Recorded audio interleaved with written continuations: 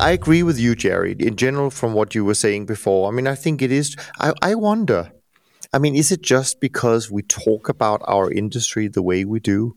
I mean, is it what we call ourselves? Managed futures, trend followers? Or, I mean, I know trend following is a good word because that's what we do, but I'm sure you remember that there were times when people were kind of changing the narrative around what they were doing. Certainly in the 90s when there weren't when CTAs weren't doing so well back in 94, and people were more, or maybe we should call ourselves a hedge fund, and then they were talking about that, and then they went back to the term CTA, and I wonder, I mean, what if we were just talking about what we do as a long short portfolio? Long short equity seems to be pretty popular, and maybe we're just long short futures. But I agree with Jerry. I mean, what we do should be applied to a much larger part of the portfolio, and we shouldn't be fighting over, can we get into a 5% allocation, and then people expect us to do any meaningful protection or non-correlation for the 95%. I mean, it's kind of ridiculous, really. And this goes back to this point about, are people over-diversifying to some extent since they're only willing to put 5% allocation in this space? I don't know. Any thoughts? A lot of thoughts.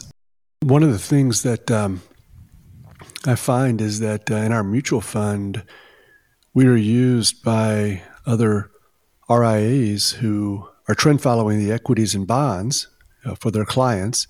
They allocate 5 or 10% to Chesapeake for the alt piece, which is silly. I mean, here I am stuck with 5 or 10%, and these young guys starting up a business, they, trend following is good. It's accessible. It's a way to get your hands around the risk and keep clients from losing too much money. And so they are managing 90% of the assets with a trend following methodology, equities long only probably, and cash ETFs or whatever, and then allocating to the trend following expert 5 or 10%. So how do we get in this situation? Right.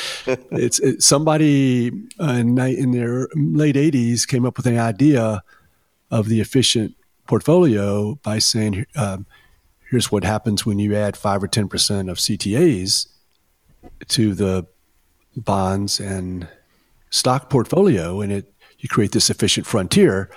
And then we just haven't stopped saying that, regardless of how it hasn't worked. Yeah. And no one said, well, what if we trend followed the stocks and the bonds and added crisis alpha there? And then we threw in a few currencies and commodities as well for more diversification. Is that something that would even be better? It's an irrational desire to have 80% stocks in your portfolio. I get it, but it's also kind of not that smart to refuse to play along, at least with one of your programs or funds. You say, okay, if that's what you guys want, I'll do the best I can with that. But to give me this dysfunctional portfolio of passive longs in the stock market that is going to usually be about an 8% average return and a possible 50% drawdown, and then say, here's 5 or 10% of your for your program, can you provide crisis alpha? That makes no sense to anyone. No. But maybe it's just this human bias that nobody wants to be, failing unconventionally. They would rather fail conventionally. And so if everyone else is down that month, well, then it's okay. But it is sad because a lot of these people are pretty smart people. But it does remind me actually about a conversation I had with a group, I think 3 of this sort of the larger US consultants last year.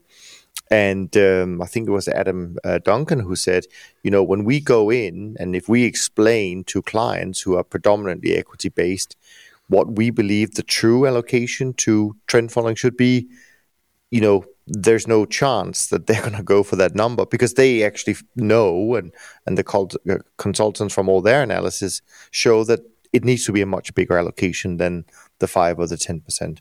But they just won't get through with that.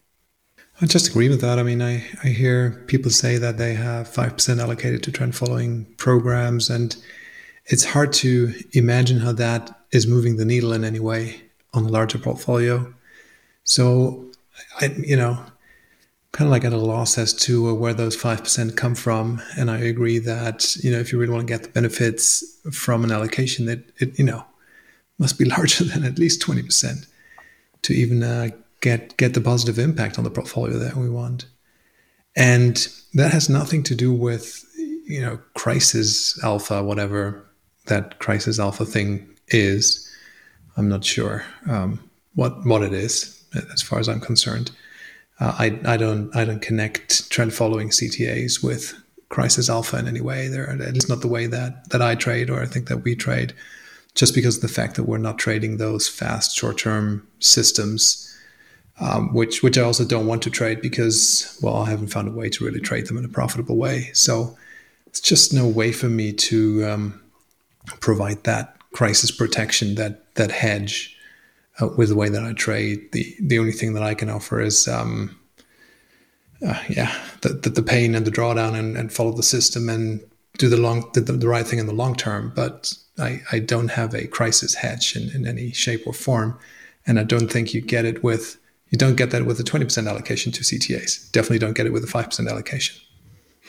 No, I mean, I think it's up to people like us and hopefully others to change the narrative. I really think, as Jerry was saying, it's a narrative that started, 30, 40 years ago, and it just hasn't changed. Yeah. It used to be, you would see in materials, here are the S&P's 5 biggest drawdowns, and then here's how CTAs performed during that period. Well, it sort of changed to, well, on February the 5th, 2018, how could you possibly lose money? Why do I own you if you lost money as well? Not only did we lose money in stocks, we lost maybe even more, percentage-wise in currencies and commodities, let's say. So that's right. It's the optimal portfolio. Our friend Mike Devers sent out an email 6 months ago, and the title of the email was CTA's the perfect hedge. And I wrote back, Mike, the perfect hedge or the perfect portfolio? And he was like, oh, I'm so mad that I was so wimpy. And that's the truth. It's the perfect portfolio. Yeah. The best we can do with longs and shorts, currencies, commodities, interest rates, tremendous diversification and risk control. So yeah, it's really the perfect portfolio, but you're out there saying that when the industry and other people are saying you're going to blow our 5 or 10%. If you don't, it's going to be 0% if you try to strike out and do something that's actually the honest truth. I went to something called the Evidence-Based Investing Conference in New York last year, and as if all the rest of us are not evidence-based. It's kind of a little insulting term that has sprouted up amongst the passive people. And Meb Faber got up on the stage. He's sympathetic and a trend follower, and a sort of a trend follower, I think.